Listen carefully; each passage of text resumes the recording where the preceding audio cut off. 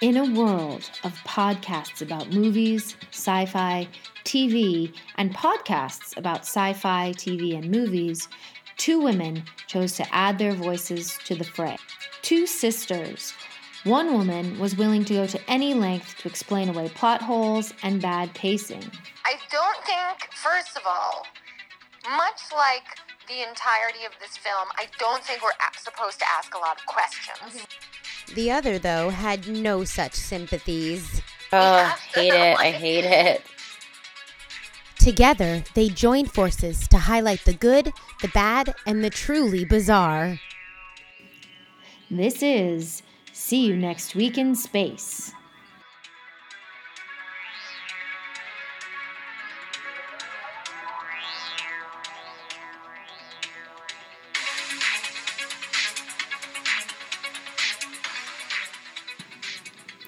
So, do you remember like a couple weeks ago when you were talking about like a bodega lunch?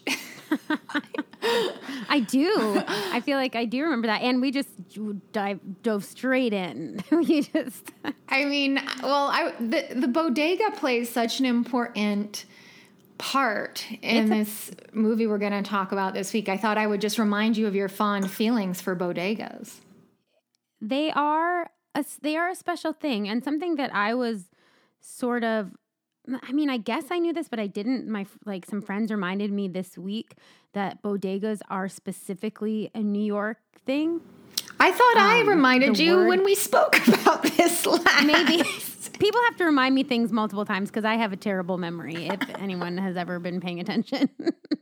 I learn things and I quickly forget them. I mean, sometimes I'll talk to Mom and she'll be like, on the podcast, you said this. And I'm like, did I? No recollection. It's probably not good. I should probably get it checked out. But yeah, I should know that, obviously, living in New York as long as I have. But yeah, bodegas are great. A bodega lunch, are you kidding me? Like a bodega sandwich, a bodega breakfast sandwich, all kinds of sandwiches. I mean, I could eat one right now. I mean, I do always like, well, first of all, this is like, I just like a sandwich, straight up. Sure. Yes, but like there is something great when you are in like a local eatery where it's like that, you know, the sandwich is made fresh, but it's like wrapped up in a thing and it's like put in the little, like that open, like not refrigerator kind, but it's like cooler, and you like pull it out. Sure. And you're like, hey man, got this sandwich, and like, see ya. And also it does seem like the bodega is like a community meeting place as well. Yes, 100%. Definitely. And like in my neighborhood, we have multiple bodegas. Like, I mean, right within a 1 block radius, we have the option of 3. That's awesome. And actually 4, if I'm being honest. We frequent more like 3, but there's 4 actually. And one specifically has great sandwiches. And the one that we like to get is called the G Train, which is a New York name for the sandwich. So it's all very New Yorky.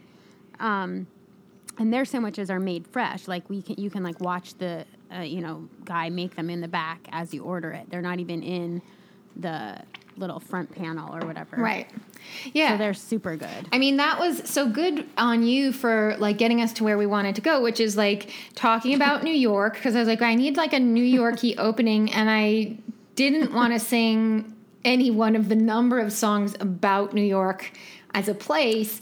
And bodegas make such a big... Yeah, that would probably be a problem. Bodegas are very New Yorky, and they're very important to the story that we're about to talk about. So first and foremost, hello, ladies and gentlemen. I am Sarah Walsh. I'm here with my sister and co-host Amy, and this is See You Next Week in Space. And Amy, why don't you explain or say the name of the movie we're talking about this week? So we're talking about a movie that I'd never heard of, and it's a shame because it actually is quite interesting. But it's from 2019, and it is called See You Yesterday. Yep. And I don't know if it had like a full theatrical release. It's now on Netflix, but Did it have a full theatrical release? I believe it did not, but let me just Google to make sure. I'm pretty sure this is just a Netflix movie, not like a theater release movie. Oh, yeah.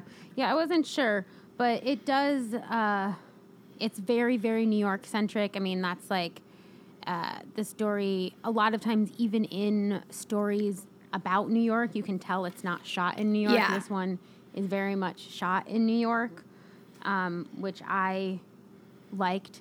And almost every time they showed a street cross streets, I would look it up and see how close it was to my house. Yeah. So that was interesting, and I'm positive that the bodega that is featured in this movie is a real bodega. Oh, yeah. I mean, I was going to ask you as well. One of the other things that I find interesting about like the bodega, like sitch in New York, is that like bodega, if you weren't aware of this, is a Spanish word. People start using the word bodega to describe like the corner store because there's a major amount of Puerto Ricans in New York. That's kind of where that comes from. But like now what I find really funny is like bodegas are not exclusively run by like Latino people necessarily. No. Well, like I think that was where it came from. I think it depends. Yeah. Well, what's so interesting now is that I think in New York, my guess is it's more like families of that neighborhood, right? So right. In this movie, I guess I couldn't really say they didn't show the people who owned the bodega, or even, I mean, they showed the guy who worked the counter like a little bit, but I wouldn't necessarily venture a guess as well, to his name what is his race was. Carlito, so oh, okay. He's probably Latin of some amount, perhaps. Yeah. So, for example, in my neighborhood, all of the bodegas, well, I can't say all. I don't know all their backgrounds, but they are not generally of Latino descent, or they are all more Middle Eastern. Yeah. I think one, I'm pretty sure they are a Pakistani family. The others are maybe Bengali. I'm not sure. And that's more reflective of my neighborhood. Right. So I think, it depends on the neighborhood too, like, yeah. Yeah. Just like New York in general. Yeah. But so even the term bodega is kind of like a uniquely New York thing to say about the corner store, right? So to go back, though, to what you were asking about this movie, it does not appear to have a theater release. It was just a direct Netflix movie that came out on the 17th of May, 2019. And according to Rotten Tomatoes, it has a 95% approval rating, so it's very well liked. No spoilers for like a couple seconds. The end. Well, no spoilers for like the end in which we say like whether I recommend it or whether I liked it or not. Sure. But I wasn't really expecting to like it. Yeah. Just because I'm usually going into these expecting not to like it. But I really enjoyed it. And the New York backdrop was definitely a part of that for me, but also the story was really fun. And again, fun is sort of a wrong word for it, but the fact that it's earthbound, all those types of things. But I thought it was just very well done as a whole. Yeah, I thought it's, like, to me, I kind of knew I would like it, in part because I remembered, the reason I even knew to look for it is because when it came out last year, or I guess now maybe a year and a half ago, it was like one of those things that Netflix kept like pumping at me, like, you want to watch this, you want to watch this. And at the time I just didn't, because I was like, I don't know. But now that I have watched it, I'm like, oh yeah, of course I would like this. And somehow... Netflix was right. Always listen to Netflix, everybody. I mean, I would say that's not always 100%. Just like with all of those like recommendation algorithms. Netflix sometimes is always telling me...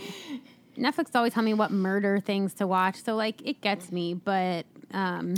Yeah. But I would say, like, for every 9 things that it recommends to me, I'm like, hey, yeah. There's one where I'm like, no, no. Oh, sure. Sure. But so let's talk before, like, so this movie, I think also perhaps what you liked about it is that it was quite short. It was only 87 minutes.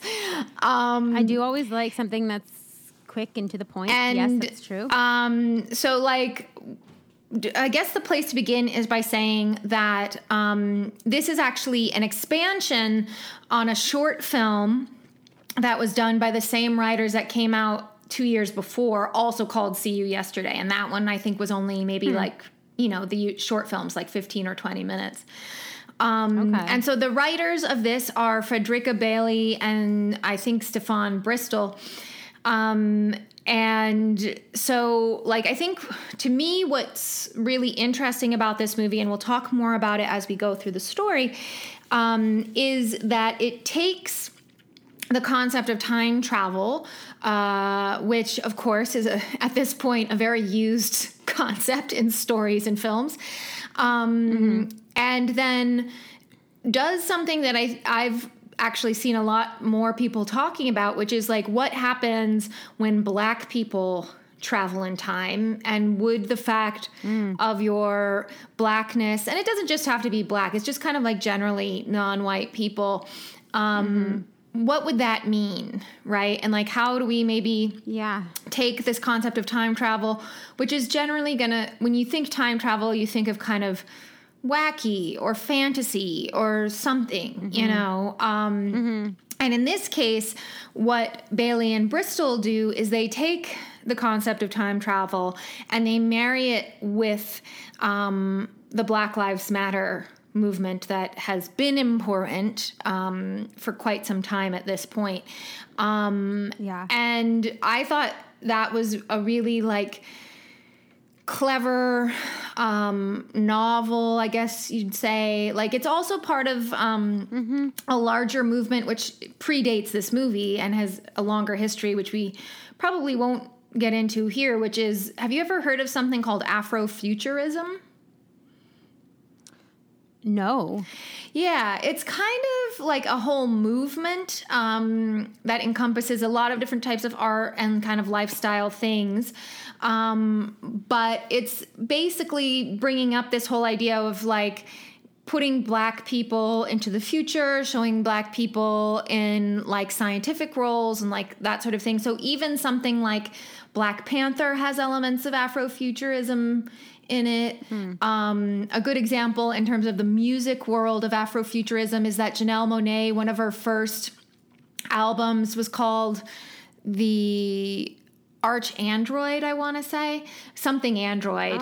And it was basically kind of like a rock opera, although she doesn't do rock, but I guess you'd call it like an R&B-ish opera about imagining the future, right, with, from a Black perspective. So, I mean, there's much more to it than that, but this is also kind of inspired by some of those ideas coming out of Afrofuturism.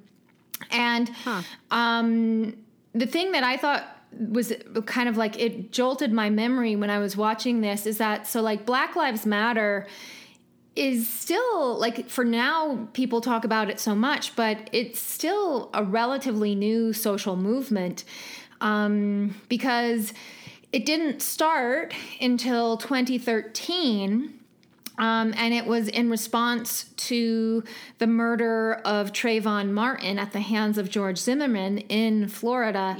And well, you know what's interesting about that is what you wrote down here is, you know, it's, I think a lot of people, not everybody, obviously, there's many people who are more involved and who are more knowledgeable than myself, but it got so big over this past year, right?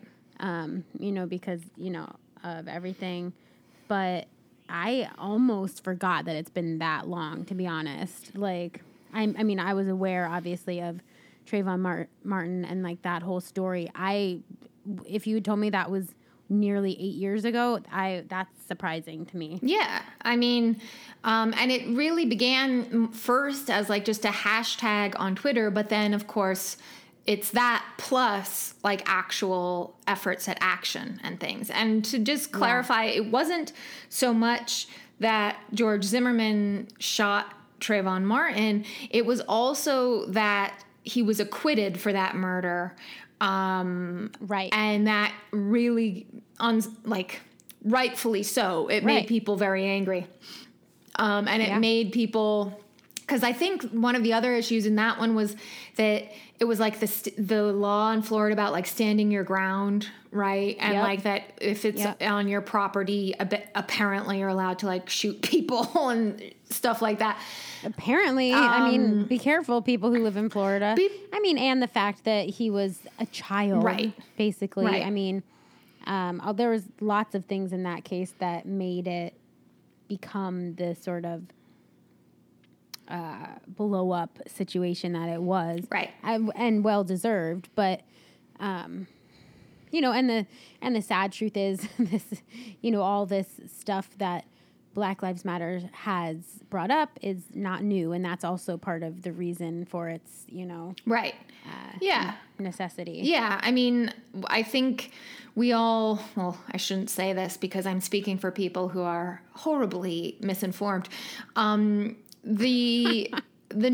It's very clear that the police in this country, at least, have always had a very combative relationship, specifically with the Black community, primarily because some of the first police forces we ever had in this country were about collecting fugitive slaves and returning them and punishing them and all that sort of jazz. But as well, police in this country have always been very combative of people who are poor, people who are perceived as marginalized for whatever reason that might be.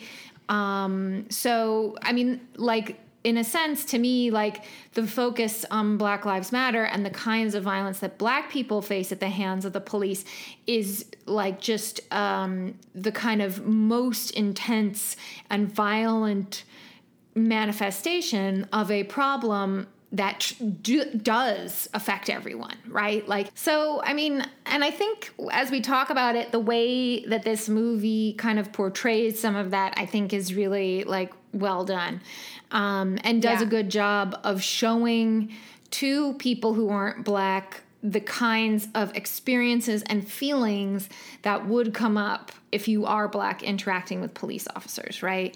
And so, and I just want to like kind of wrap up this little opening bit by saying, like, as I said before, like something that I think is really interesting, which often gets obscured in time travel movies, is the fact that, especially if we're talking about moving backward in time, typically the only people who can do that are white people. Because if a person of color goes back in time, if they would even want to, you got to be careful of like the years and the right, and so the years and the geography of where you're going to be. Right. So it also makes sense to me too that like kind of the overall story that this movie is trying to do is, yes, they are going back to the past, but they're not going to like 1894. They're going to the previous day, right? So that's kind of the setup here. So in terms of the cast, we have a pretty small one of like kind of characters who really matter to the story. But first and foremost, we have a character who I know it's Claudette. I'm not totally sure about the J. I think it's Claudette Jean, who goes by CJ Walker. And that's played by an actor named Eden Duncan Smith, who was just a wee 20-year-old when this came out. She's so cute. But she actually, and also I thought, because of the kind of New York of it all, at least her and her co-star Dante Critchlow seem to be like New York kids, like born and raised in the New York area. Yeah. In her case, well, it says she's from Queens right here. Yeah. So in her case, she before this did quite a bit of some Broadway stuff as an actual child. Cute. And specifically, like some of her credits listed, like I think she said it was like Alvin Ailey dance troupe and like stuff like that. Cool. She also appeared in the recent remake of Annie from 2014. Okay. She also appeared, I'm not sure if you ever watched that show with Aziza Ansari called Master of None. Yeah, of course. So I don't remember this character, though. This was in an episode where it was like kind of little vignettes of different people, like all throughout New York. And she was in this one where it was like her and her boyfriend signing with each other. And as soon as I saw this, I was like, oh yeah, I do remember that. I don't remember. I feel like they were maybe even fighting, but I can't remember for sure. I can't remember that. But yeah, so she's fluent in ASL, though she Cute. is hearing. Yeah. And how she ended up in this, both she and her co-star played these same roles in the short film. So she just goes into the longer series or the kind of full-length feature film. And she has 3 upcoming roles in movies. So it seems like her career is taking off quite nicely. And I also wanted to point out that her character's name is C.J. Walker, and that I am fairly certain is inspired by the real Madam C.J. Walker, who was the first self-made female millionaire in the United States. Oh, cool. Yeah. Who is also black. So, like, not to forget. Oh, yeah. Yeah, C.J. Walker. Actually, Octavia Spencer has also got a Netflix series where she plays her. C.J. Walker, I mean. Oh, interesting. Oh, cool. Yeah, so I think, I don't know for sure, but I think it's unlikely that was a coincidence. That seems like... Yeah, that seems like that would be a weird coincidence. And then, of course, also Madam C.J. Walker was not only a very wealthy woman, she also used that money to do political activism. This is at kind of the turn of the 20th century. And she made her money because she did hair products for black women. I love that. Or, well, not black women alone, just like black hair. And so that's how she makes her money, because no one was making that stuff at like kind of a wide scale. She's also one of the first people who figures out kind of the model of like having women sell to other women by like going to their homes and stuff, like Avon and that whole jazz. She's the first Avon lady. Well, she didn't do it herself. She made other people do it. But yeah, she came up with that idea. Smart. So yeah, she's this really very like important figure, certainly in the African American community, but really should be for everybody's kind of understanding of entrepreneurialism and history of business in the United States, as well as then using that money to do political activism too. The next character is named Sebastian Thomas, and that's played by an actor named Dante Critchlow, who was also 20 when this movie came out. And as I said, babies. Yeah. Well, I mean, they're supposed to be high school kids. At least they're not like I know. 35 and like, I'm 18. I know. Well, at first I was trying to figure out if they were supposed to be in high school or college, but I figured it out. Yeah. And he was also the same character in the short version of this movie. And it looks like he hasn't quite done too much more since then, at least in terms of film credits. But he also, I could tell from the little bit that there was about him online, like I think he's studying at NYU, so he might be doing like some theater stuff. Not totally sure. Cool. The next character is CJ's older brother, Calvin, who is played by an actor who in the IMDb credits is listed as Brian Stroh Bradley, who was 23. It turns out that now this guy goes by the name Astro, and then and now kind of is mostly pursuing a rapping career. And so he's known as Astro for like rapping. I haven't actually listened to any of his stuff. I don't really know anything about it. But the way he got on this is that he was on the first season of the American version of X Factor. Oh. Which I think probably was quite some time ago at this point. Yeah, I think so. I don't pay attention a lot to those shows, but it seems like they've been doing that here for a while. Yeah. So he was on the first season of that doing rapping, and then that like kind of blossomed into making him more of a thing. But he's also been kind of back and forth with acting as well.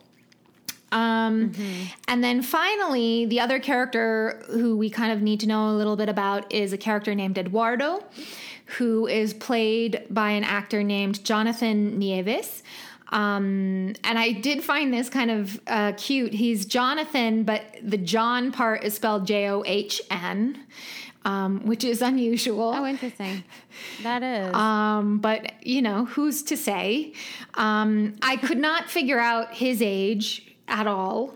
But I presume he's probably of a similar I bet age. He's probably about 20. Yeah. Some like 25 or under, I would say. Yeah. And he probably, of all of them, has like maybe the most amount of credits, because it looks like he started really pursuing like TV appearances and like guest spots probably when he was like a mid-teen would be my guess.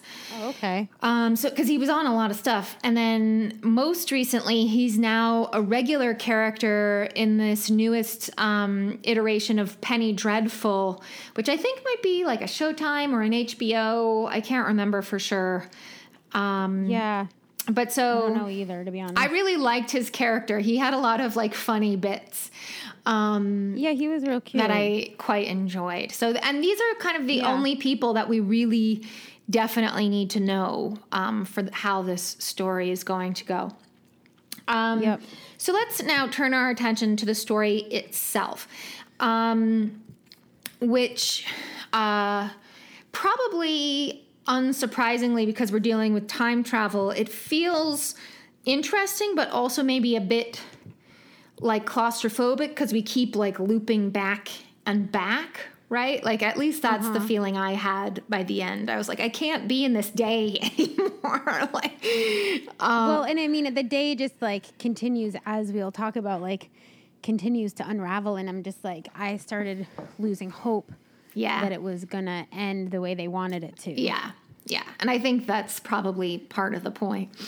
Yeah. But the start of the movie is very fun. I was having a very good time for probably like the first hour, and then things start getting rough, and it gets a little dark. So we start out, we're in some alley somewhere in Flatbush, and CJ and Sebastian are doing a test on what they're calling their TRP packs, which we very quickly understand are time-traveling backpacks, basically, or time-traveling machines that you wear on your back. And they looked a lot like, just so you can have a visual, listeners, they look very much like the proton packs from Ghostbusters. They look a lot like that. Yeah, they do. You're right. But they're smaller. And when they go out, and smartly, unlike the Ghostbusters, they are small enough so that when they are out walking on the streets, they have these machines inside of an actual backpack. So they don't look like actual cray-crays like, on the street. Right, exactly. Which I think is a very shrewd decision on their part. Yeah. And so then we're hearing CJ discuss kind of like what the test is supposed to be for, that they've created these things called TRPs so that they can open a wormhole that when they go through the wormhole, then they will be able to go backward in time. And so to kind of flesh this out, she mentions that it is the 27th of June, 2019. And at the moment, like this seems to be their 100% like first test of the equipment. Like they've been making it and doing it, but like this is the first time that they are putting the packs on their bodies with the idea that they might actually go somewhere in time. Because basically they're like, at this point, we can only go back one day. So up to 24 hours. And so they start doing the test. And I mean, that's why this was so fun at the beginning, because it's pretty clear that like the writers really do love science fiction movies because they make some really good, or not just movies, but science fiction in general, because they make some good references, because as they're about to start their test, Sebastian says, "Energize," and then CJ says, "This isn't Star Trek."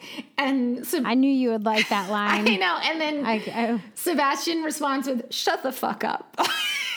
Yeah. So I really liked that. I knew you would like that part. When he said that at the beginning, I was like, oh, of course. Yeah, well, mention Star Trek. And that's not even one of the best kind of self-references to science fiction. We're going to get there. Oh. So they get everything's going, and some stuff in the alley starts to shake. But ultimately, the test is a failure, and all that happens is their TRPs seem to catch on fire. And then that's a problem. That is a problem. So then we get the big credit that says, "See you yesterday." So that was basically our cold open. Then we follow Sebastian and CJ to the Bronx High School of Science, which, did you know, is a real place? I didn't, but I'm not surprised. Yeah. I don't know a lot about the high schools in in New York, although I will say the high schools in New York are most, especially if it's one, it sounds like it might not be a public school. And even the public schools, it's very hard to get into high school, is my point. And it's weird. It's a weird New York thing. Well, probably, So I would assume to get into something like that, like you'd have to take some tests maybe, or like apply. Like it's, Yeah. I feel like it's probably one of those things that is often what you have in big cities like that, where it's like, it's not a private school. Like it's technically a public school, so you don't have to pay. Right. But it is like everybody in the 5 boroughs is trying to go to right. Because for example, this is not the same as them going to like their PS whatever, Right. because obviously they live in Brooklyn and they're going to the Bronx. That's, first of all, that's a very long commute for school. Oh yeah. But I mean, I don't know, maybe it's in like the lower part of the Bronx, but East Flatbush to the Bronx, that's a long train ride. Yeah. I mean, yeah. So like it's kind of like an even fancier magnet school is how I would think of Yeah. it. Because I Yeah. know Boston has similar types of schools like that, where like they're very prestigious, but they are Yep. technically public. Yeah. So that checks out for what this is. Yeah. And so they both go there, and we can like tell that it's the last day of school because it's late June. All the kids appear to be in their final class of the last day of school. And so everyone is like, Such a good feeling. I'm over it. We're not doing anything. So like there's a lot of kids like goofing around. And then CJ is reading Stephen Hawking's A Brief History of Time. Did you notice that? I didn't. Yeah. Do you know who Stephen Hawking is? I do, but don't ask me specifics because then I'll sound dumb. It's fine. That book is like just very famous in terms of, unsurprisingly, Yeah. thinking about concepts related to time. So Yeah. from the perspective of physics. So she's reading that, and like Sebastian looks like he's like talking to some friends, and then this is my other favorite kind of like cameo / reference. Then like we see Michael J. Fox as the teacher in this class. Oh, yeah. You know what? I obviously knew it was him, and I was like, oh, that's so funny. Michael J. Fox is in this. I didn't even put together the nod to Back to the Future. Oh my God, that's like the best that's like I know. such a good I'm understanding it joke. now as I say it. Yeah, I know. I'm understanding it now. I didn't think of it at the time. Yeah. Yeah, that was smart. They're smarter than me. So what can I say? So he's there, and he's actually reading a book by Octavia E. Butler, who is a very famous African-American sci-fi writer and novelist. And the book he's reading is Kindred. And that is I've not read this book, but it's a time travel book about a woman who is going kind of back and forth in time between the 1970s and the pre-Civil War era in the United States. So there are lots of these references to other science fiction things like all across this movie, which I think is really cool. Yeah, I like that. And this one, and unsurprisingly, like Kindred still plays with this same idea, which is like what happens when Black people go back in time, and like so it isn't quite as fun. Like Back to the Future and all of its sequels are fun, right? But that's because we're following two white guys back and forth through time. Right. True. They don't have to worry about the fact that they're going back to like the Old West and anything like that. Right. So then the bell rings. We have a lot of shots of people like watching the clock till it ticks to 3 p.m. so that they can be free. And then even, I think we've talked about this before, I do love like in TV and movies when people show like the end of a school day and it's as if like everyone's like, I'm throwing these papers in the air. I'm shouting. I'm running. I'm skipping. Like it's like the doors. Yeah, the running and skipping.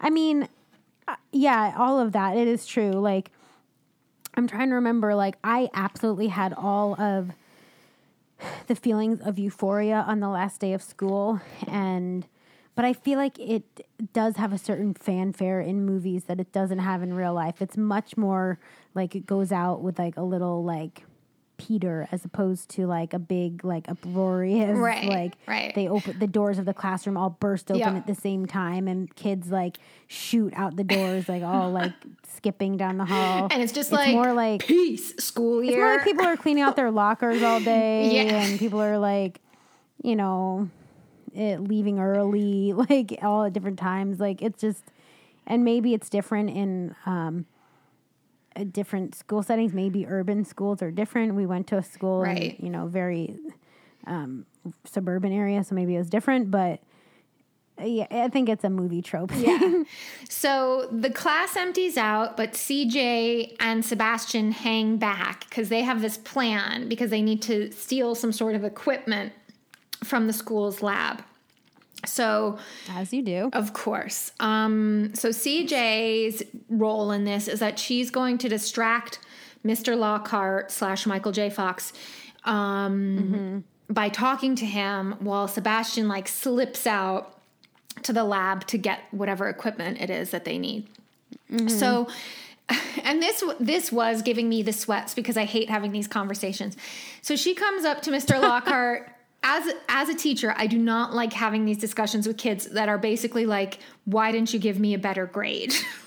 I'm like, come on. And do you have those conversations very much? Because I literally can't imagine any scenario where I would feel comfortable saying that to a teacher because I'd be so terrified. They'd be like, because you're a stupid idiot and all the work you did is terrible. I easily have emails about grades at least a couple times every semester. And then in terms of like a face-to-face, I might get like one kid a year who wants to talk it over like in person. Emails I might understand because that's very like, you can like... semi-anonymous feeling. Yeah, it feels more like...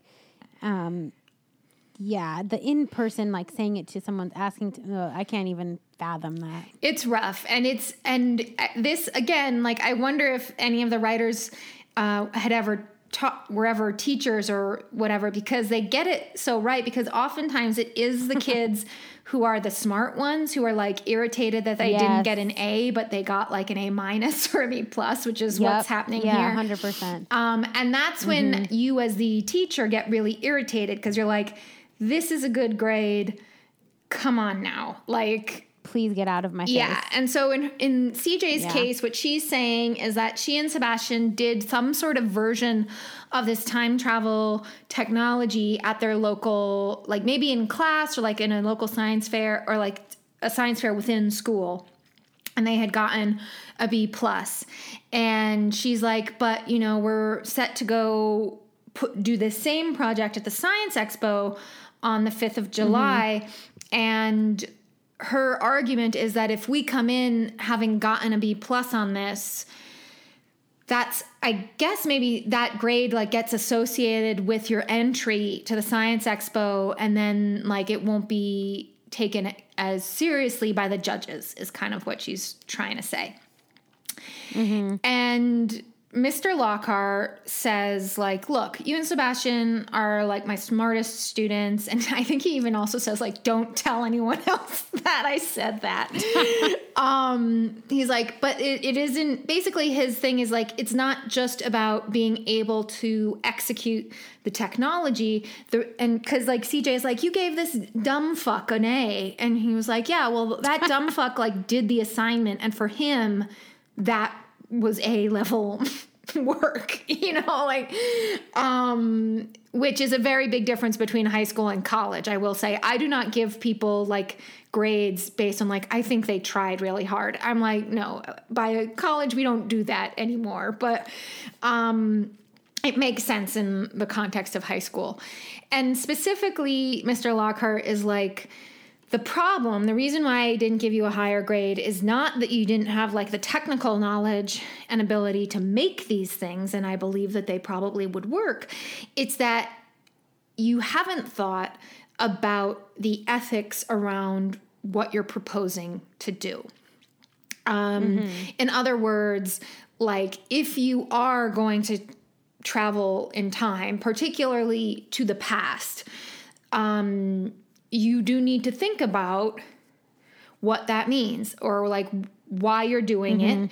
And I guess in a sense, like if you are to do it, what are the kinds of safeguards you're going to put in place so that you don't like, you know, mess up the whole timeline or cause like actual, like, could you, for example, like cause something where the whole universe collapses? I don't know. Like, yikes.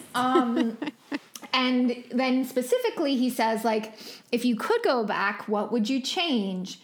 And CJ kind of looks at him in puzzlement because she's very, I mean, I think in a sense, this is oftentimes kind of how a scientifically minded person might work, which is like, I just want to see if I can do it, and I'll worry about the ramifications after. Yeah. Right? So that's kind of, and also I think that's just a bit of a young person's like thing 100%. In general. And I was finding I was getting really irritated with CJ as the movie went on, and I was like, she's supposed to be 18 years old. Like there's a lot of like impetuousness and thinking and arrogance that goes with being that age that as time goes on, it beats out of you. But at the moment, I mean, that's a dark way to say it, but the world beats you down and you no longer have aspirations, so you give up quicker. Right. But it's true. Yeah. And then the final, so then he lets them, he's like, just make sure that Sebastian like returns what he took when you guys are done. So it's like, you haven't pulled one over on me. And then as she's leaving in a bit of a huff, Michael J. Fox says to himself, "Great Scott." And that's another reference to Back to the Future. Oh, I didn't even notice that. Yeah, he says it kind of under his breath. And what I also learned just a second ago when I was Googling something else is that this is actually the last role that Michael J. Fox ever plays because he retires from acting, I guess, basically after this. Yeah, I did read that too. And I'm sad that he's retired. I'm like, surely just keep going. You're good in a lot of stuff that you do, but maybe for his health, he needs to kind of dial it back. Yeah, I mean, and I feel like he has dialed it back over the years anyway, so maybe just an official, like, I'm done, stop calling me type of thing. Like, fair enough. I don't know. So then they leave school, and that's when Eduardo makes his first appearance on the scene. He and Sebastian appear to be friends. CJ hates him for some reason that I don't totally know what it is. And specifically, like, Eduardo's kind of like checking in with them and being like, what do you need that equipment for? And they're like, no, we can't tell you. It's like related to the Science Expo. And then Eduardo also references the hurricane relief in Puerto Rico. So we know, so we know that he's Puerto Rican, which again is like, I don't know if it's still the biggest, like, kind of Latino population in New York City, but at one time it definitely was. And there's a very deep connection between, like, New York City and Puerto Rico, generally speaking. And so he was like, yeah, we're going down to, like, help with the relief, because that was that. Now I can't even remember what year that really bad hurricane was, but, like, Trump just was like, I don't give a fuck. I think it was. I think it must have been 2017. Don't you think? Yeah, I think that's right. Something like that. So, and that's still true. They are still recovering from that hurricane in 2017. Yeah. So that is where we are. Then we come into East Flatbush, Brooklyn, which is where CJ and Sebastian are from, and this really dope song comes on, like, that's showing like a cool street scene. And I looked this up because, hold on a second, where is it? It's on my phone, because I really liked this song, like, a lot. Oh yeah, it's called "Hey Up There," and it's by a rapper called Buddy, which also, and it features Ty Dolla $ign. But it's just like a really cool, like, in general, I thought there's not many songs in this movie, but the ones that they use, I feel like they use really well, because, like, that song goes so nicely with, like, the general, like, street scenes that they're capturing in this moment, which is like, we're already deep into, like, oh, this is a New York City story, but, like, that in particular, I was like, oh yeah, here we are, like, it's these visions of, like, what it's like to grow up in the city. And then of course we end up in the bodega, which is a place that we will return to many a time over the course of this movie. And CJ and Sebastian, I guess this is, like, meant to be, they've come home from school. So how long would you say that's, like, an hour-long train ride to get from school back home? It really depends. Like, I don't know exactly where that high school is, but at least an hour, if not longer, more on the train, to be honest. So they've come back to their neighborhood. They're getting slushies at the bodega on their way back to Sebastian's house to keep working on their project, because they only have, like, I guess, like 5 or 6 days before this expo thing. While they're in there, CJ's ex, I mean, it's not clear if they even totally dated, but it's something was going on there. And his name is Jared, shows up with this new girlfriend of his. And it's unclear, like, what the problem between Jared and CJ was, but they visibly and viscerally do not like being around each other. And so they immediately start kind of, like, yapping back and forth at each other. Then Jared, to, like, I don't know, like, show that he's over her, graphically makes out with his girlfriend in front of the two of them. Yuck. Yeah, I didn't care for that. And so then this kind of, like, they're not really fighting, but they are kind of, like, grappling a little bit with each other. And so then that ends up being moved out from the bodega into the street. And then CJ's older brother, Calvin, rolls up because I think it looks like he must work in some place, like, near to where the bodega is. And he comes out and he, like, walks up to Jared and is like, what are you trying to do? Do you want to, like, if you really want to get into a fight, you can get into a fight with me. And Jared then kind of goes away. Because I think ultimately what we're supposed to take away about Jared is that he's, like, a punk, like, and a little bitch. Like, he's like, talk a big talk, and I'm happy to, like, kind of shove a woman, but I don't actually have much in the way of character or integrity or anything that. So then, like, Sebastian, CJ, Calvin, and I think Calvin's friend is there as well. They're all, like, walking home from this altercation, and Calvin is, like, talking to CJ and basically, like, you know, you can't let people push your buttons like this, right? Like, you need to learn how to control your temper. And she really does, because then she gets mad at Calvin, like, immediately. Like, she goes from, like, 0 to 60 so fast on her, like. Yeah. And so she starts yelling at Calvin and is like, why are you getting in my business? I could have handled myself. I don't need you telling me what to do. And there's some implication that maybe he has gotten into some trouble in the past. Yeah. And this debate between them gets so heated that these policemen on the beat, who are just, like, standing around next to their car on the same street, walk over to them. And immediately I was, like, tense, right? Because, like, they're right they're right in their faces being like, what are you doing? Blah blah blah. And then CJ, like, kind of turns and is, like, trying to step in and say, don't worry about it. Like, you know, like, but with everything she's saying, she's making it worse. And this interchange is like a microcosm for what comes later. It's like a little preview of what will eventually be happening.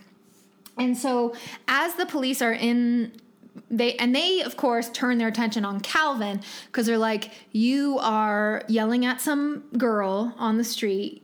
She's like kind of not punching you, but like swatting at you. Both of your voices are raised. And as soon as, so the police come over, and then Calvin's friend is like filming, and he's like, see, I'm filming this. So then, like, the local character, who's this Rasta guy who shows up a number of times throughout the rest of the movie, rolls through, and he literally rolls through. He has like a shopping cart or something. And it looks like he maybe sells something out of the shopping cart, but I never could quite figure out what. He rolls up, and he's got this whole Jamaican accent. I mean, he's Jamaican, but like, it's like so Jamaican to where I was like, I don't even totally understand what he's saying, but basically he's saying stuff like, get moving, stop harassing these kids. Like, don't you have something better to do? Like, which de-escalates a situation which was already starting to go badly for everyone. So everybody goes about their merry way. And then we follow CJ and Sebastian to Sebastian's garage behind his grandparents' house. And then they sit down to kind of work on their TRPs for the upcoming Science Expo. While they're doing this, Sebastian's grandpa comes into the garage, and he's basically like, don't you... And he's also some sort of... he's got some sort of like West Indian accent as well.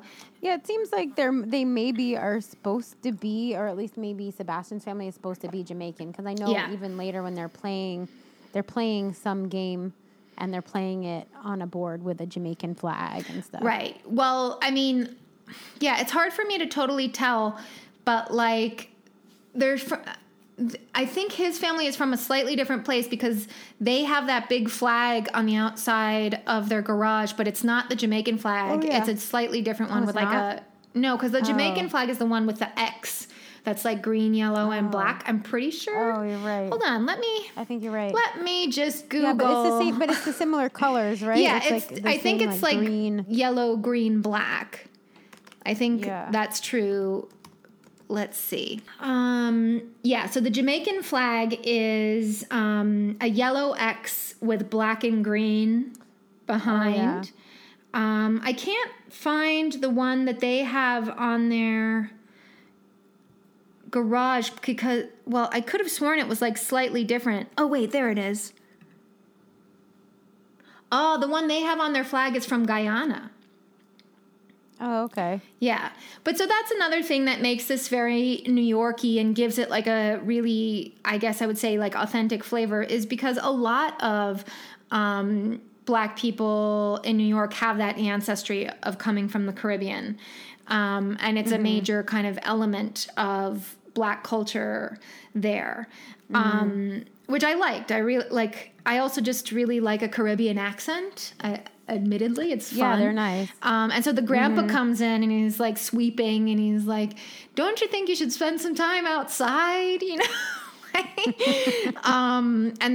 and they're basically like, "Well, we've really got to like work on this expo." And the way they win him over is like they say, "If we do well in this expo, then we're going to get all these scholarships." And he's like, "Well, I like the sound of that." And so then he basically turns to Sebastian and is like, "But after this expo, you're getting a normal person summer job." And it's like, I really like his grandparents. They're whenever they only show up a couple times in the story, but they're always very cute.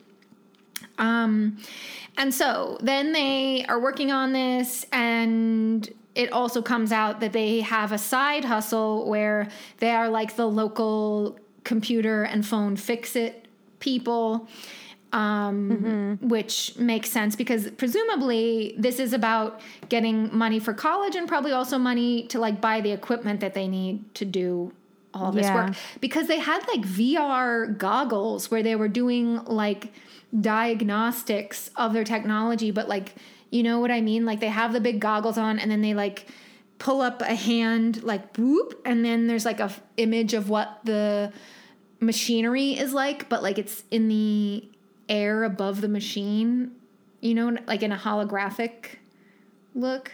Do you, you know what I mean? Yeah. So I don't even know if that technology really exists at this moment, but if it does, it's supremely expensive. So they need a side hustle to be able to have that stuff. So at the end of the day, CJ comes home and she finds her mom, Phaedra, and Calvin watching the news. And there's a newscast about BLM protests, about a kid who's died because of, well, it's not clear if he died, but I think he did, because of police violence, right? So we start getting some of the kind of important touchstones of the story at this point. And Calvin and CJ are still kind of on bad terms because they're still pissed off about, both of them are pissed off about the afternoon kind of dust up. And so then they chat with each other. And again, CJ is like, "Look, you really need to learn how to manage your temper because you have this like big future ahead of you. And I worry that it, like a temper like yours will like get, like you're going to basically trip yourself up, right? Like if you keep flying off the handle like this." And she's a bit like, whatever, big brother.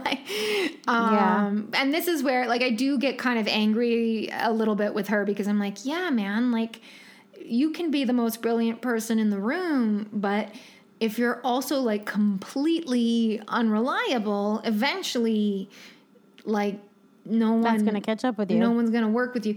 And I think that's especially true if you're a woman of color in the science world, you know, like, so it is like, not that you have to like change yourself to get along, but it's also like, you know, unfortunately the world is what it is. So like, you're not going to get the latitude that somebody else would get for being kind of like an unstable genius, right? Like, so, and Calvin is enough older than her that he knows more about like how things in the actual not school world work, right? So he's trying to like help her out.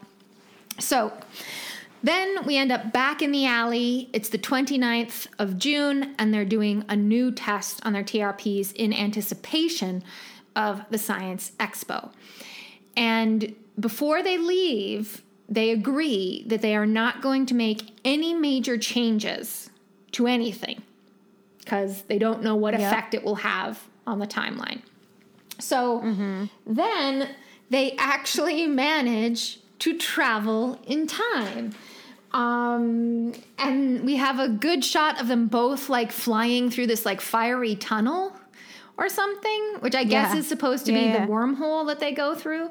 And I do think it's interesting that, especially in time travel movies, like that's the image of how if you're going to show actual time travel, like in Bill and Ted, they go through those like big like they're cables, right? Like circular cables that they're all going through. Maybe well, I guess that was also because it was like a telephone booth that they were in. But anyway, that does seem to be how people envision what this would look like. And when they finally arrive, they check their little like devices that are connected to the TRPs that look like just they've upgraded their phones in some way so that they can also do kind of research and monitoring. It says that they've gotten to the 28th of June, and they're both like, oh my God, this is amazing. And they like run out into the street and just ask random people what day it is. And they're like, woohoo, the 28th of June. Oh my God.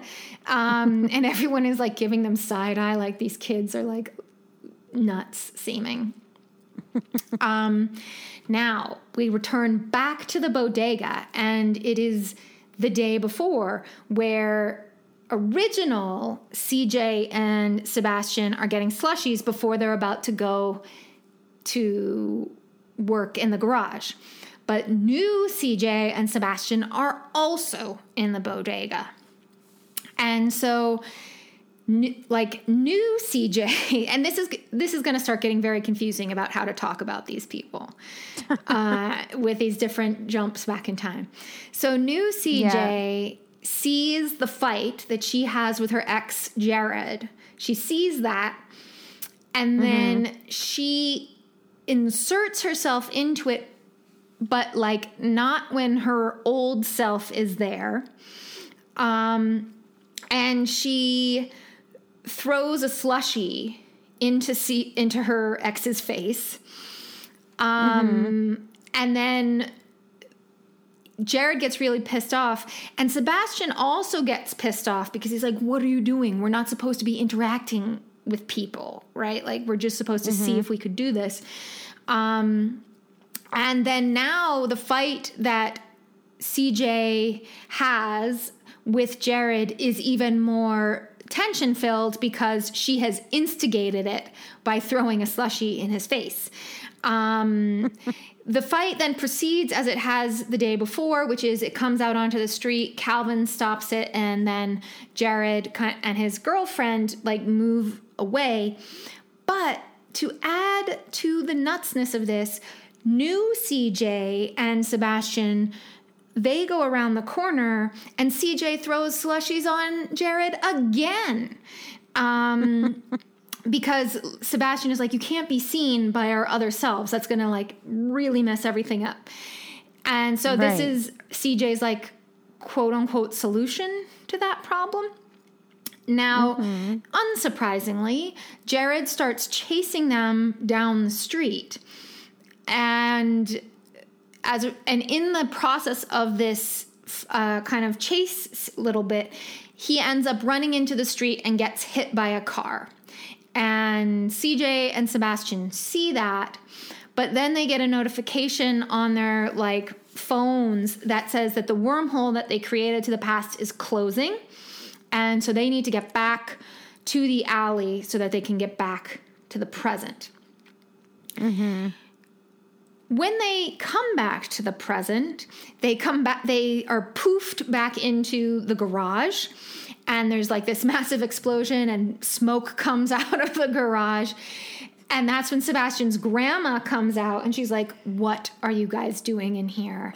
This is like, she's like, if I hear another explosion, which suggests that she hears quite a... If I hear another explosion, what a thing to say to like a couple of teenagers.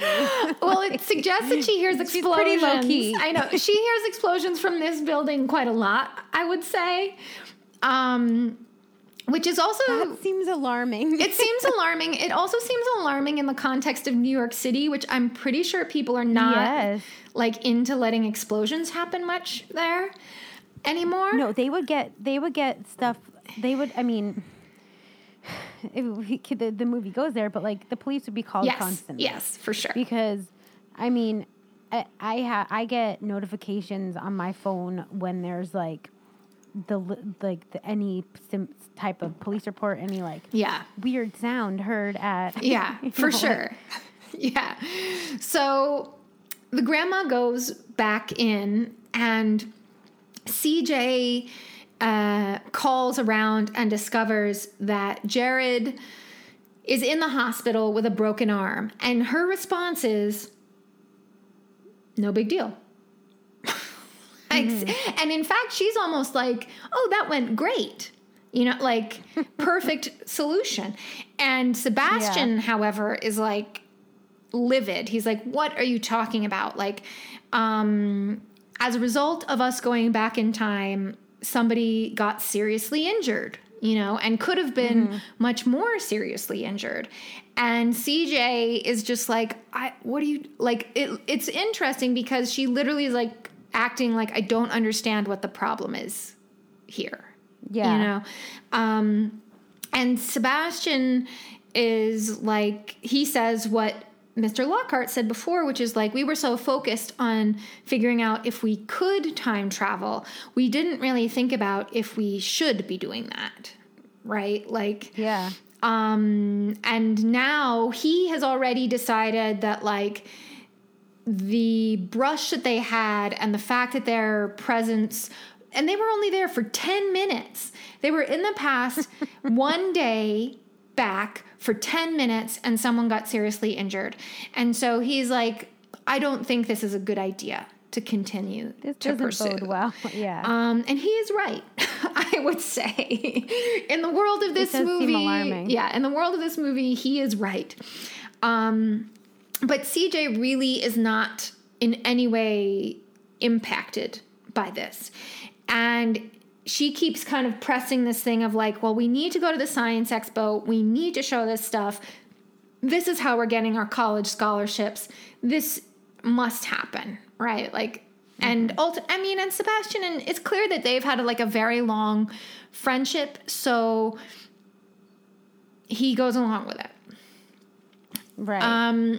Then we get to 4th of July weekend. So the weekend before the big science expo. And we see Calvin, as you said, playing dominoes on like a Jamaican flag domino board at a 4th of July barbecue.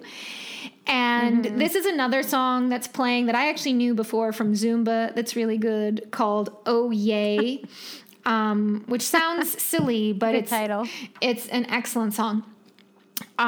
So Calvin is there, and it seems that he doesn't actually understand how to play dominoes. I don't totally understand how to play dominoes, but I do know it seems real popular with people over 75 and people who like hanging out in parks. They are constantly playing dominoes. I think that's very true. Yeah. So he's like chatting with people at this big backyard barbecue. And then his friend Dennis, who was also the one who was recording when the police were there a couple days before, he's like, hey man, we need to get out of here because Jared's here. And he's kind of like heated and, you know, basically like, we need to avoid this conflict. This is because he knows that Jared's a punk and he's going to start trouble, right? Yeah. So they leave. Oh, is this the part? Hold on. I need to just... Oh, yeah. This is another part that I really like. So as Calvin and Dennis are leaving, they pass Jared, kind of him coming in, them leaving. And there's this other woman there who I guess maybe we can presume is like one of the hosts of the barbecue. And she's got like a Spelman alumna shirt on. Mm-hmm. And did you know that Spelman is a HBCU? What? No, I don't know what that is. Oh, sorry. A historically black college or university.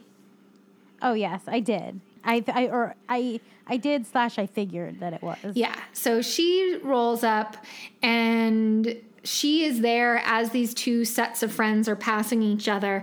And even in the passing, like Jared again, like a little bitch, is like, oh, you're running away. Oh, and like she like immediately cottons on to the situation that's happening because she turns to him and she's like, Bumbaclot, don't even start doing that. And do you know what Bumbaclot is?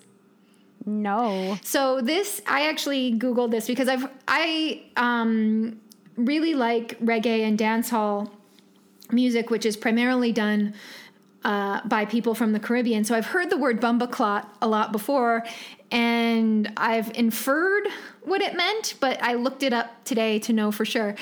And according to dictionary.com, Bumbaclot is a Jamaican slang equivalent to douchebag or motherfucker. Wow. And it has a variety of different ways you can spell it. And then it goes on to say that it's an insulting vulgarity that literally refers to either menstrual pads or toilet paper. Whoa. Yeah. So this woman is like, to Jared, she's like, Bumbaclot. She's like, just get, and I mean, she does like that word. It's a good one. Word. And she doesn't have a Jamaican accent, but like that word is, so again, we see this thing of like people's parents and grandparents come from the Caribbean, end up in New York, and then it's a new community of that there. So then we follow Calvin and Dennis onto the street. They're just like walking down this quiet looking street, talking about like other plans they have for the rest of the day or for the rest of the weekend or whatever.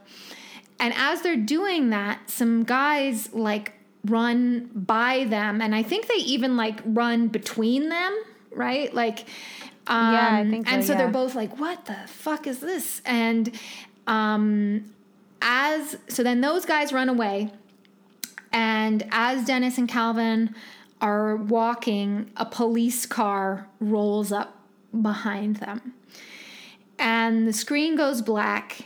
And then we hear a voiceover of a news broadcaster explaining that Calvin was killed by the police in a case of mistaken identity. So the guys who run past them on the street are guys who have done something that the police are looking for. The police think it's Calvin and his friend, and Calvin gets shot in that kind of interaction. So we see the funeral. We see everybody crying. Everyone's in black. When we come to CJ's family home, it's now, of course, just her and her mother left out of their family, because something I haven't mentioned yet is that the dad of this family has died some amount of time previously. It's not totally clear. And so CJ's mom comes in and like turns off the news and is like, just, get some rest. Sebastian's grandma is there again, and she says to CJ, Sebastian is your brother too. He cares about you. So I really like this grandma like a lot. Yeah. And then Phaedra says something that is like really, really important to what comes next for the rest of the story. She says to CJ that she's like so sorry that this has happened, that now it's just the two of them. And she says if she could go back and change things, she would. And immediately CJ like kind of like perks up, and I think she even says like, what did you say? And her mom's like, don't worry. Yeah, I think she makes her repeat it. Yeah, and her mom's like, don't worry about it, just go to sleep. And so Phaedra and Sebastian's grandma leave, and then CJ, rather than going to sleep, immediately runs over to like the various kind of like designs that she has for her TRP machine, and she starts fussing with them and like doing something. I'm not sure if this is the very next day or like a couple days later, but we end up following CJ to the graveyard where she's visiting Calvin's grave, and Sebastian finds her, and CJ is like, look, I've like made all these changes and these new designs, and Sebastian is a bit confused because because Calvin, I guess, is shot on the 4th of July, they have missed the Science Expo, which was happening the following day. Mm-hmm. So he's like, what are you trying to improve this design for? Like, the moment has kind of passed. And she's like, you don't understand. With these improvements, now we can go back maybe even a week rather than just one day. And with that means that we can save Calvin from getting shot. And what is Sebastian's response to this idea? I can't remember exactly, but he's basically like, you're crazy. Yeah. He thinks it's a terrible idea. Does he say something specific? No. He thinks it's a terrible idea because he, like we already talked about, he was very uncomfortable with what happened when they went back just one day before. And he was like, no. I can't remember if he says kind of like, we have to accept certain things, but that's the implication, right? Like that there are certain things that can't be messed with, right? And so unsurprisingly, because this is CJ's main kind of character trait, she flies into a rage and walks away from him. The following day, though, she kind of comes to her senses and returns to Sebastian's garage, and she apologizes to him. And this is actually like a really nice moment that they have about their friendship. And Sebastian is like, look, I loved Calvin too. I miss him, but like really, I'm still not comfortable with going back. But CJ manages to convince him that it's a great idea. So then they decide that they will go and save him. And then they have a cool science montage, which I really like. And then again, they have a really good song that is a reggae song that many people would know that goes, ring the alarm as I'm slowly dying. Whoa. Did you recognize that song? No. Oh man. Why do I know so much reggae and you seem to know none? I'm not very smart. I don't know. I don't think you have to be smart to be familiar with reggae, but it just might be a blind spot or just not your cup of tea, which is fine. But I really quite enjoyed it. And I also, because this is like the first of 2 science montages, and I like a good montage, let's face it. But I also thought about, like, do you think that part of the point of having these montages was just to show, like, Black people doing science-y things? I don't know. I guess just to, like, make it a little bit more sound that they're not just, like, these, like, crazy kids doing this reckless thing. It's more like they actually are smart kids who do know what they're doing. Maybe more of that. I'm not sure. Just to, like, ground it a little bit more in, like, the fact that they really have some type of special capability and have figured something out. Yeah. I mean, it's probably a lot of things, but I felt like, especially since they have 2 science montages, which I think is like maybe more than we need in an 87-minute movie. Or maybe they were trying to fill out the movie because it's based on a short story. I just thought it was like the point of this is to show people of color doing science, right? Like, and that there's a value to doing that because often we don't see that necessarily. And so this is like, anyway, I don't know that that's true, but I'm going to act like it's true, I guess. Okay. And then, so they also, kind of like Sebastian's contribution to this new idea that they're going to go back and save Calvin is he's like, we have to like calculate everything down to the second. We have to be really prepared for what we're about to do. And they also now know that like, even though they've improved the technology so that they can go back further in time, and they can still only be back in time for 10 minutes.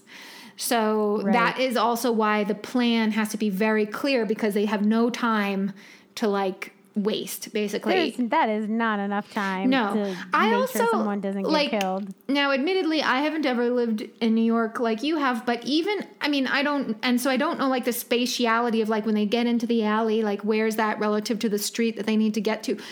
But like, yeah, I don't either, but it didn't seem like enough even to just, even if you were running there full out, I don't think you'd get there fast enough. Like, it's not, unless like literally it's down the street, which it's hard to tell like exactly where they're supposed to be.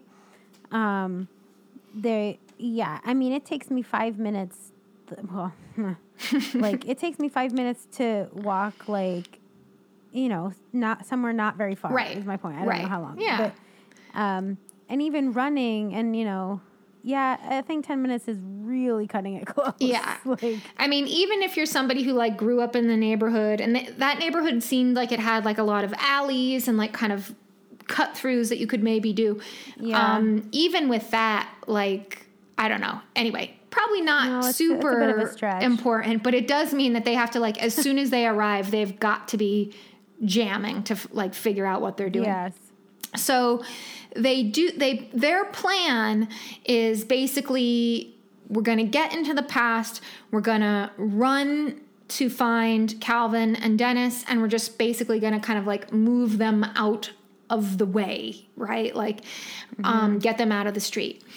But as is wont to happen in stuff like this, as soon as they arrive in the past, they run into Jared, right? And so then they get delayed, having a bit of a problem with him. And as a result, they like kind of are just running to the street, and they hear the shot that kills Calvin. So then we go on. The rest of the movie is this series of attempts to try and make things right from CJ's perspective. And so the next time they go back, they decide that what they're going to do is, rather than try to get to Calvin, which, as we discovered, is hard to do with the time they have, they're going to get to the past, and then they're going to call the police, because what they've learned is that the bodega is robbed, and the two guys that ran past Calvin and Dennis are the guys who robbed the bodega, and Calvin and Dennis get mistaken for those guys. So what their solution to that problem is that they're going to come back to the past. They're going to call the police about the robbery, and then the robbers will be caught. So then problem can't happen, basically. Yep. But Sebastian then reminds CJ that they have now been in that day twice. They've been in the 4th of July when they first experienced it. They've been in the 4th of July when they just went back and got delayed by Jared. And now they're going back again. So there will be 2 other versions of themselves wandering around. And so we can't interact with them. Right. And CJ's like, sure, fine. Like, she just doesn't seem super bothered by that. And so then they go back again to the 4th of July. And as soon as they arrive in the back alley, CJ calls the police to say that the bodega is being robbed. Then they walk to the bodega to await seeing police arrive. But they don't see any police arrived.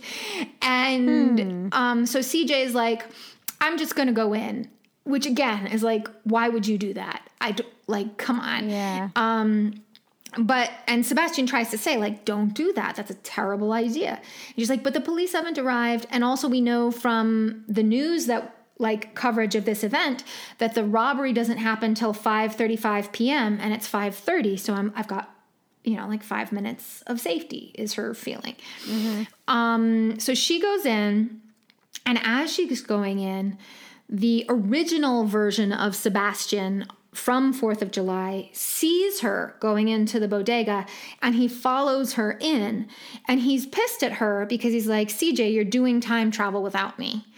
And she's like, shut up. I don't have time for this right now. I'm like here doing something. He's like, but you're not with me. And of course she can't say I am with you. The other you is outside, Right.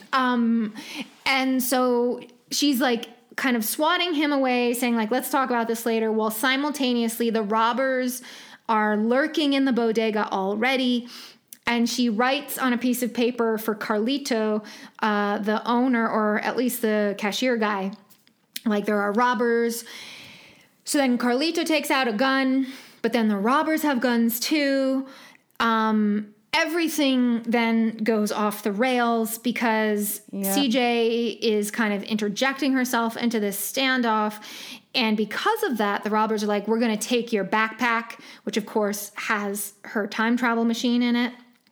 And as a result of this scuffle, the past Sebastian gets shot, and he kind of tumbles out of the door of the bodega onto the sidewalk. So current Sebastian sees himself get shot or die from being shot. CJ runs. That's traumatic. Yeah, CJ runs out. She's freaking out. She's freaking out because she, of course, sees both of them. And she's like, no, trying to help past Sebastian. And as past Sebastian is dying, present Sebastian is also dying. And I think he's kind of like dripping blood out of his mouth or something. But then when past Sebastian dies on the sidewalk from the gunshot wound, present Sebastian just like disappears. Like literally disappears, right? Yeah. And his time travel pack like falls to the ground. And so CJ grabs the time travel pack and runs back to the alley to return to her present by herself. Now we have a different funeral happening. So Calvin hasn't been shot, but Sebastian has. And after that funeral, Calvin confronts CJ because he's found the funeral program from his death the previous time before. And he's like, what the fuck is this? And she's like, I can't tell you.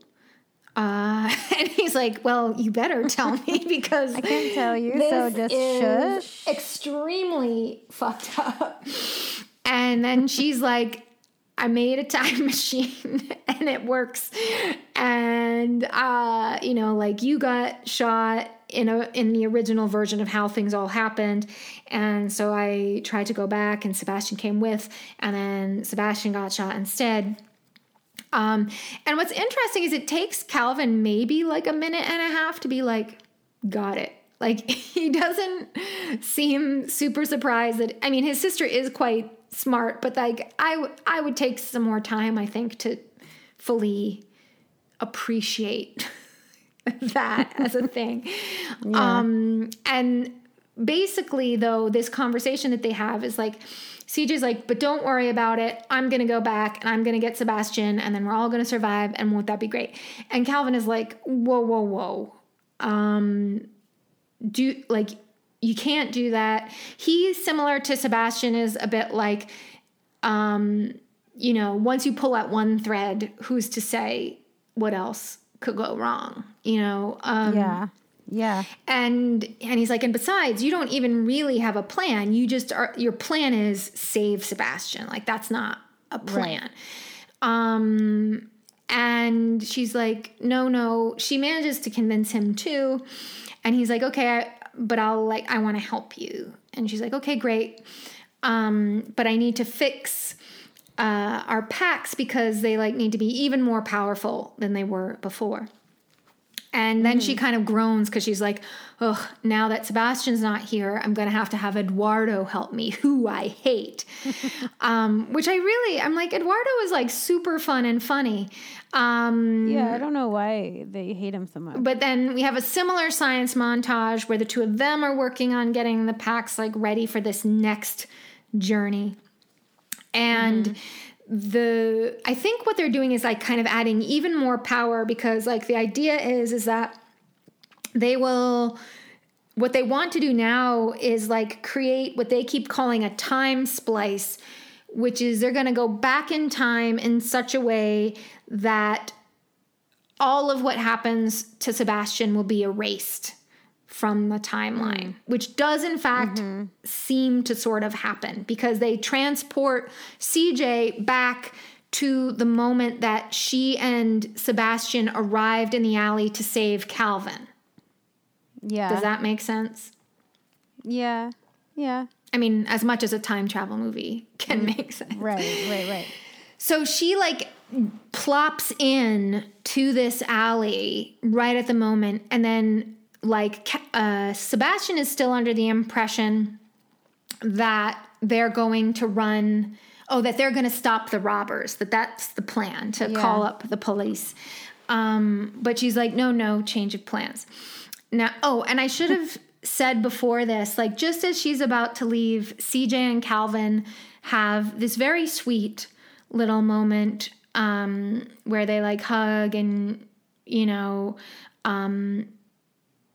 CJ basically says, if this all works, no one will remember that this has happened, right? And that's when Calvin says to her, I'll see you yesterday. Then CJ and Sebastian, who's now alive again, rather than trying to stop the robbery, decide that the main plan is to go back to the original plan, which is get to Calvin and Dennis and simply physically remove them from the street, so that when the police come, they will not be there. Right. So they manage to catch up with Calvin and Dennis, and CJ is like freaking out, and she's like, we got to get out of here. And they're both like, what are you talking about? And like Sebastian and CJ are basically kind of like shouting simultaneously. Yeah. And so Calvin in particular is not convinced of what's happening. And CJ gets increasingly kind of desperate and is trying to like pull on him and like, let's get out of here. And then, unfortunately, the police car rolls up again. And because CJ and Sebastian are so agitated, the police are already like, where's your ID? What the fuck's going on? Blah, blah, blah, blah, blah. And then because CJ is so keyed up, she says to the police, is this about the robbery at the bodega? Oh, rookie mistake. Right, which she shouldn't know about, right? Right. And so immediately the police are like in a major, like, oh, this is it. This is like, we found him, blah, blah, blah. And so these two cops start wrestling.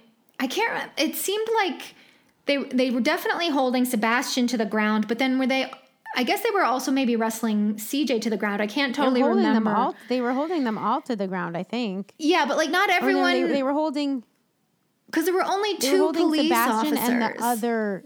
Yeah, they were holding Sebastian and then the dude, Calvin's friend. Oh, okay. So while this is happening and it's looking very dire, particularly because it's this big white guy on top of Sebastian who, I don't know that he is a small man, but he looked small. And certainly he looks pretty small. Looked smaller than this cop that was on top of him. And so then we see from Calvin's point of view, like he's looking at all this happen. He's seeing his one friend getting wrestled to the ground. He's seeing Sebastian getting wrestled to the ground. And then he also sees somehow, like, I guess CJ has brought this program, the funeral program, and he sees that the funeral program is changing from his face to Sebastian's face, that one of them is going to get killed in this encounter. So Cal decides to stand up, and he starts walking toward the police, and the guy that is wrestling Sebastian to the ground picks up his gun and shoots Calvin like right in the chest. And I really liked like how this was done, because then the second cop who was wrestling Dennis to the ground, he kind of like looks up, and you can see that he's really surprised that his partner has shot this kid. Like, there's a look on his face that's like, really? You know, like, which is interesting because as well, one of the things I haven't mentioned is like a lot of the cops that they're interacting with in this, there's one that's like a light-skinned black guy.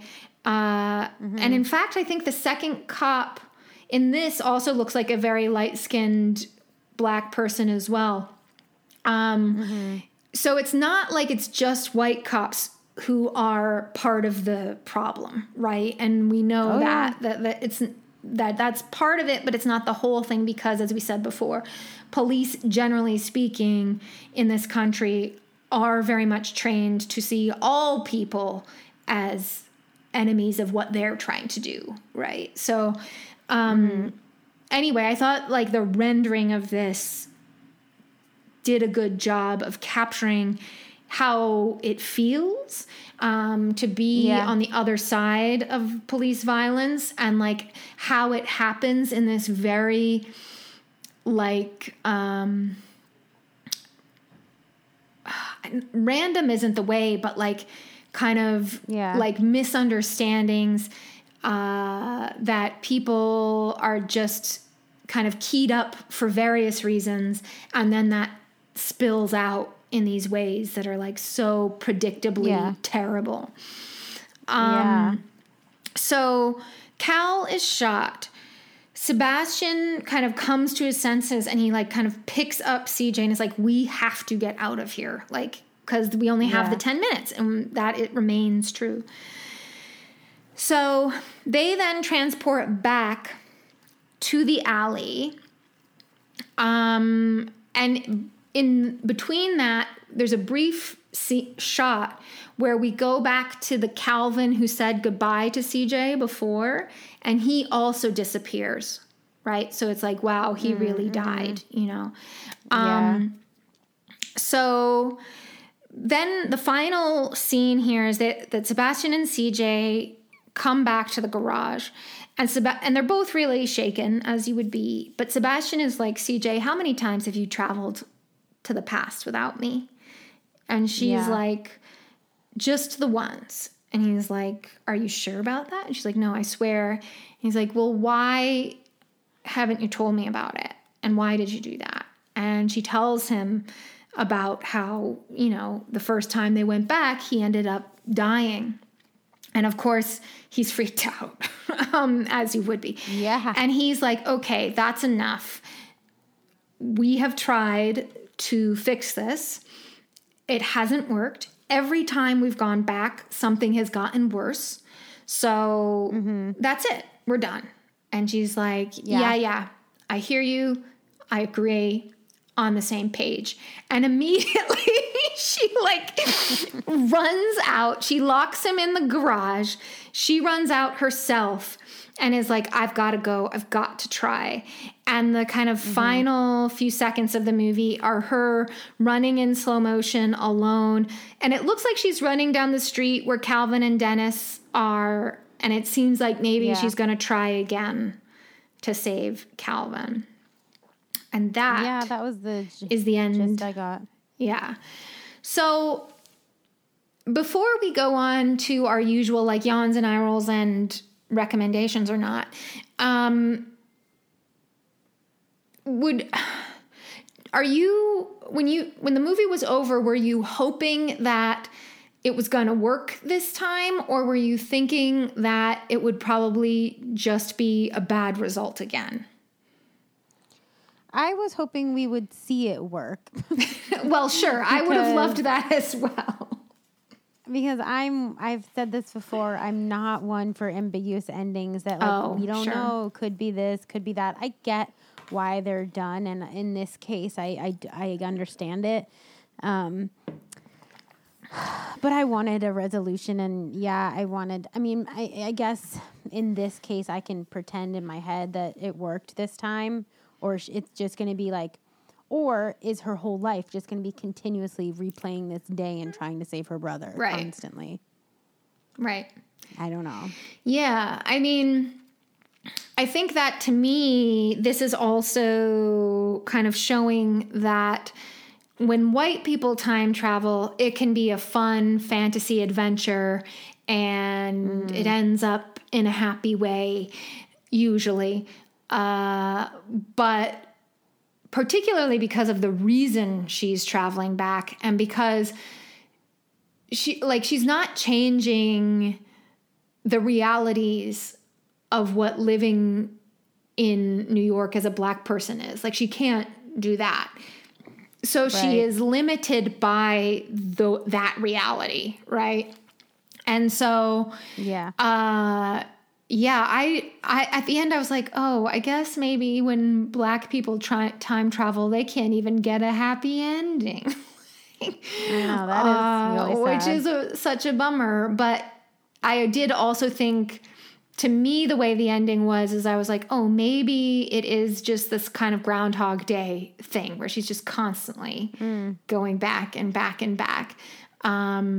Which would be its own punishment, right? Like, because it's bad enough to be like, oh, well, maybe Calvin will always die. That sucks. But then to be like, here's this girl who has all this like potential and possibility, and what if she never uses it because she just gets consumed by this task, right? Because it does seem like really the choice is up to her. You know? So So that was really depressing to me. And I was also really frustrated because the more I thought about this movie, the more I was like, the person who sets all of this in motion is CJ. This is all about increasingly bad results coming from choices that she makes, right? Like, when they first go back in time, she wants to fuck with her admittedly annoying ex-boyfriend, and she does that, and then he breaks his arm, and so then he is even more pissed than he would be. And so when he runs into Calvin at that barbecue, Calvin and Dennis have to leave. Whereas if it was like how the original thing went, where they just had a little dust up on the street without the slushy thing and without the broken arm thing, you think like, oh, maybe it would have been fine. But then again, maybe it wouldn't have. I don't know. But it was really rough is all I gotta say.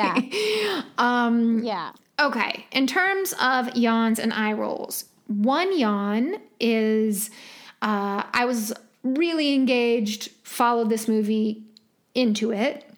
And 10 yawns is like, I really could not get into this thing at all. And I lost the point quite a lot. What would you say? I would probably give it a solid 2. It took me a minute to get into it. At the beginning, I feel like I wasn't quite as engaged. I was drawn in by the Brooklyn of it all. Yeah. But a solid 2. It took me a minute, but then once I was in it, I was in it. Yeah. I think I gotta go 1 because I was into it as soon as they said energize, and that was in the first 3 minutes. Yeah, that maybe they started talking about Star Trek, and I was like, oh no, brother, here we go. I didn't talk about it too much. No, not you, but I was just in the movie when they said it, I was like, oh, golly, here we go with all this Star Trek bullshit.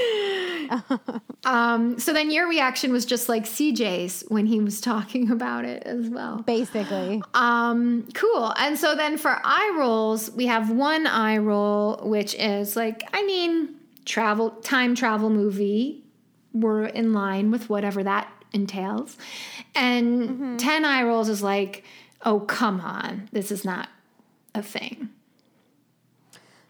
I think I might go 2 again because, you know, yeah, like I went with it, and I think of the reasons that people have for time travel in other movies and in other scenarios. Yeah. This is a pretty good reason and a pretty valid, understandable, relatable reason. Sure. You know, just going back to be like, For the sake of I wanna it. see what Yeah. this cars looked like, or, you know, that's, you know, Or to get an whatever, A but on a this- history project, like in Bill and Ted's Excellent this- Adventure. Right, I forgot that was the reason. Right, like this is a little bit more humanitarian, a little less selfish, and yeah, I think 2. Yeah, I think on I board. agree with you at 2. And the reason I'm giving it a 2 rather than a 1 is because I am a little bit skeptical about some of the science talk that they do. Okay, I'm not like, look, some people really like their science fiction to be quote unquote realistic, which is not really my demand of science fiction. But I do think like if we are trying to do this movie that is like talking about real world issues and like what the world is like in 2019, then I do kind of expect maybe a little bit of realism in the science talk. And there were certain points, like I kept having, when they were talking about time splices and stuff, like I kept having to rewind it and be like, what are they actually saying there? And now admittedly, I'm no physicist, so maybe what they were saying made perfect sense and is like right on target with where people in physics who do stuff related to time and other kinds of things like that. Maybe that was like all on point.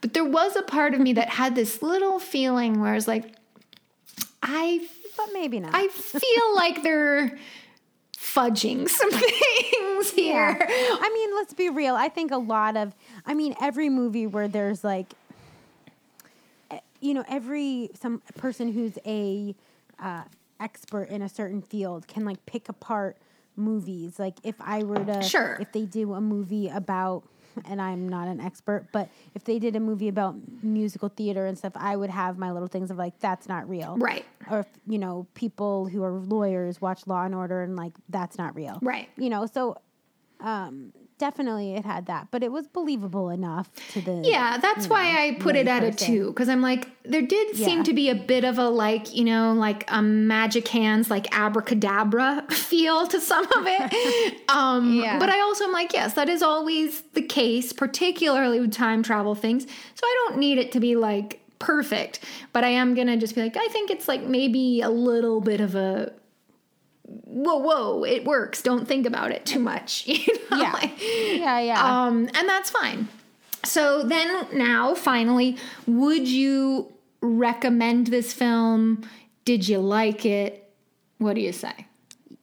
Yeah. Yes to both. Yes, I would recommend it. And normally that's a hard thing for me to say for even these like science fiction ones. Yeah, I was going to say, like. how many caveats would you have to put to the... I don't really have any caveats for this one because I don't think the science fiction gets in the way. And I think the sort of larger story being told is timely and people should be aware of it. And I know most people are aware of it, but I think it's more of like an important, interesting story than maybe some of the other things we've watched. Yeah, I agree. I would say give this a watch. There's plenty that's... And it's easy to watch, Yeah. too. Like, it's not... Even though it does get heavy and dark, it doesn't really... Even though that's true, it doesn't feel that dark. Like I strangely said, enough. the first hour or so is like mostly fun. And then it's only Yeah. this last bit that gets a little bit more heavy. Yeah. And I think as well, like there's enough as always, there's enough like about this movie visually and like elements of the story that we didn't talk about here that I think you can still enjoy even if you like have now heard us talk about it, right? Like, so I think that also is it's a good mark of a fun movie, like, and a well-made movie. And like you said, like the reason for time travel actually is a lot more compelling than many time travel movies do have. So I think that's also a kind of reason to recommend it. And I think it's like, I also would say that I think they kept the loopiness of it all. Like when I said before, like the claustrophobia of like keeping going back to this day and this day and this day. Really, they only do it 3 times. And I'm like, okay, good. That's enough. Like we don't. Yeah, it doesn't get too confusing where a lot of times time travel movies really do get complicated in my brain. Yeah. Even Bill and Ted, I was like, what? Like and that's like probably embarrassing to say, but this one I very much felt like I understood each jump back and like where they were. Right. Like, does that make, I mean, I could see a different version of this movie kind of like revisiting things a little bit more. But I like, first of all, I don't think it needed it. So that's why it's like, okay, we've explored it. The point's made. And because they could only be back in that short amount of time for 10 minutes, it just, there's less of like different versions happening. Right. That you would. Right. So yeah. So anyway, everyone, if you've not seen this and if this piques your interest, we encourage you unreservedly, no caveats at all to... No caveats. That's literally a first, I think. I think that's right. I think even though you enjoyed Planet of the Apes, you probably would have said, well, like, not for everybody. Yeah, literally ones that I have chosen that I like, like Jason X, like Killer Clowns. I would still be cautious of recommending it in a broad way sense. Yeah. So definitely give this a watch if you feel you're interested. It's been, as always, a pleasure, Amy. I am Sarah, and we will see you next week in space. Thank you so much for listening to this week's episode of See You Next Week in Space. This is a production by Amy and Sarah Walsh with artwork provided by Riley Brown. If you'd like to learn more about our show, please check us out at seeyounextweekinspace.com or follow us on Instagram at seeyounextweekinspace. Until the next one.